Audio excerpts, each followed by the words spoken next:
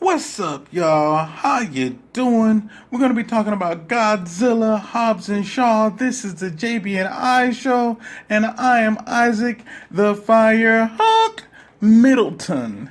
Hello, everybody, and welcome to the JB&I Show. You know what I'm saying? First, let's start off with our honorable mentions for everybody who's celebrating a birthday this month of August. Happy birthday to you. Happy birthday to you. Happy birthday. Have a wonderful and blessed and excellent birthday, all right? And you can celebrate your birthday the entire week or the entire month. You know, it depends on you. It's your decision. Today, JB&I Show is brought to you by WhenItWasCool.com. WhenItWasCool.com is a retro pop culture themed website and podcast network covering retro TV, movies, classic rock, heavy metal, pro wrestling, comic books, toys, action figures, and the old school lifestyle. You know what I'm saying? It's a lot of fun. It's family friendly. Say that really fast. When you go to WhenItWasCool.com, make sure you click on that Patreon button so you can get instant access to almost 1,000 premium podcasts and more. That is WhenItWasCool.com. So check them out. And we're going to start it off with Godzilla, King of the Monsters. You know what I'm saying? Now, if you haven't heard of Godzilla, where you been? Where have you been? You know what I'm saying? Toho Films, you know, when Godzilla first came back, that was a 2014 rendition series of this. And then you have King Kong Skull Island. It's all tied in. And yes, there's going to be a King Kong versus Godzilla in 2020, but we're going to get to that discussion here in a little bit. Before that, we're going to talk about King Ghidorah, Rodan, you know what I'm saying? And if you don't know, Godzilla Films has been the longest running cultural icons for its monster films, all right? Who doesn't like to see big, strong monsters battling it out? Let's get ready to, duke it out. You know, so in case you didn't know, King Ghidorah was known as Monster Zero. So Monster Zero is King Ghidorah, and this name was given to him in the 1956 movie where he was known as Monster Zero and called by the aliens that supposedly created him and was trying to take over Earth and all that stuff like that. All right. Now, in the movie itself, you would see the pocket watch. The pocket watch stopped at, I believe it was 8:15. This is significant because this is where the atomic bomb was dropped on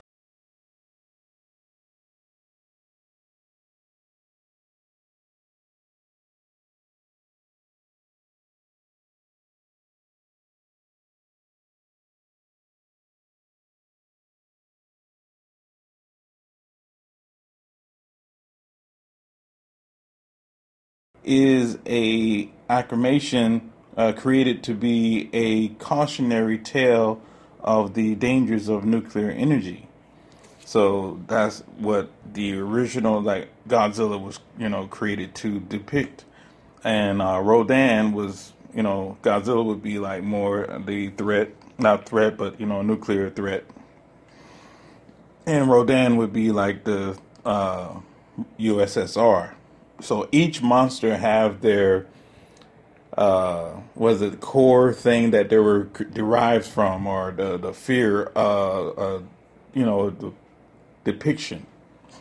So Definitely interesting. There's a ton of references to the Toho films. There's a ton of tributes, you know, to the classic Toho films. They just saluting and showing their respects. What I thought was interesting, there's in the old films, there's a Dr. Shirazawa, as well as obviously in the new film, if you've seen it.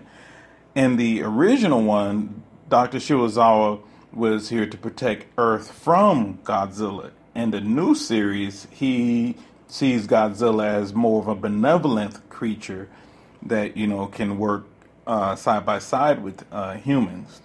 So that's an interesting change. But they both died, and they both died pretty much the same way. One blew up the bomb to basically end the movie and save humanity. The other one did it to bring Godzilla back to save the planet and save humanity. So yeah, it was interesting to see how the way that they put it together. Now, when they found Godzilla, I'm fast forwarding through the movie. I'm not going to talk about every little detail because I don't want to spoil it for you. But what I will say, if you haven't seen the movie, definitely see it. And if hopefully I haven't spoiled it because I forgot to say spoiler alert. So in the movie, they find an underwater city after they drop the air displacement bomb, I guess. I forgot what they call it in the movie, but basically that's what it did. And it only affected Godzilla. It didn't affect King Ghidorah. That actually gave King Ghidorah the, right, or he, ruled for a while because Godzilla was down for the count. They really thought that Godzilla was dead until Mothra came into play and basically was talking to Godzilla, and Godzilla was responding, even though it was his response was weak. And that's how they figured out he was still alive. And they found him in an underground city.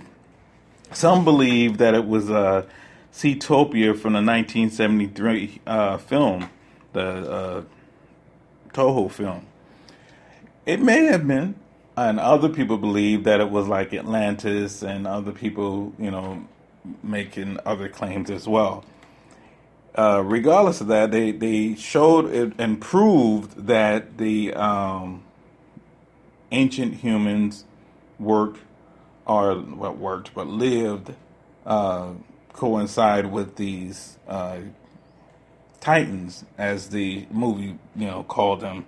It called them Titans, and they basically worshiped these Titans and built these caverns and stuff like that to their gods, I guess. And that's where they found Godzilla resting at. And Dr. Toru Shizawa went there, blew up the bomb, gave Godzilla an energy boost. Godzilla came up and kicked butt, you know what I'm saying? But if you go, I'm going to go backwards. So I'm going to bounce around a little bit.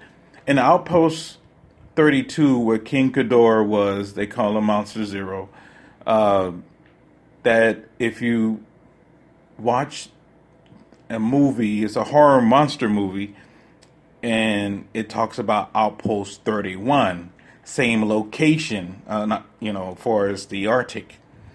Outpost 31, if you hadn't picked up on that came from The Thing, where they found what they thought was a dead alien, and it was alive, all of it.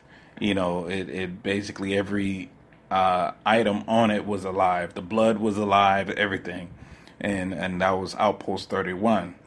And then in the movie, it talks about Outpost 32, which is where King Ghidorah was. All right. And there's like references like that throughout the entire thing. Mothra, Rodan, which is Outpost 56 from 1956, Now, a lot of people sleep on Mothra. Mothra is not as powerful as Godzilla, but Mothra is pretty much, I won't say immortal because they do kill her, but she always find a way to come back. They always find like another larvae, another egg or something like that. But in conjunction with that, she took a blast from all three heads of King Ghidorah to protect Godzilla when he was down. And I was like, yeah, she tough. You know what I'm saying? and I was kind of upset with Rodan. Rodan fought King Ghidorah for a little bit, and I guess he got his butt kicked. And then so he just kind of switched up to whoever was the alpha male at the time. So but he did fought against Mothra, and Mothra won. Mothra kicked Rodan's butt. You know what I'm saying? I thought that was cool. I was like, get him, Mothra, get him! Get him, Mothra! You know. Now, at the end, Godzilla proved his dominance by destroying King Ghidorah, using his nuclear pulse blast. It was like at the critical stage of basically pretty much meltdown, Now, in that, that's also a reference back to a previous movie as well, Toho film. But what I'm interested in is the next segment, Godzilla versus King Kong. You know what I'm saying? Now, here's my fears.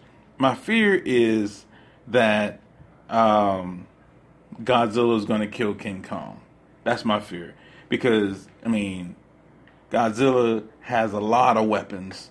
Godzilla has, the atomic breath and the nuclear pulse and of course, teeth and claws, Now, don't get me wrong. King Kong has his fair share of weapons, too, because he's agile, he's smart, and he basically can use his environment to his advantage.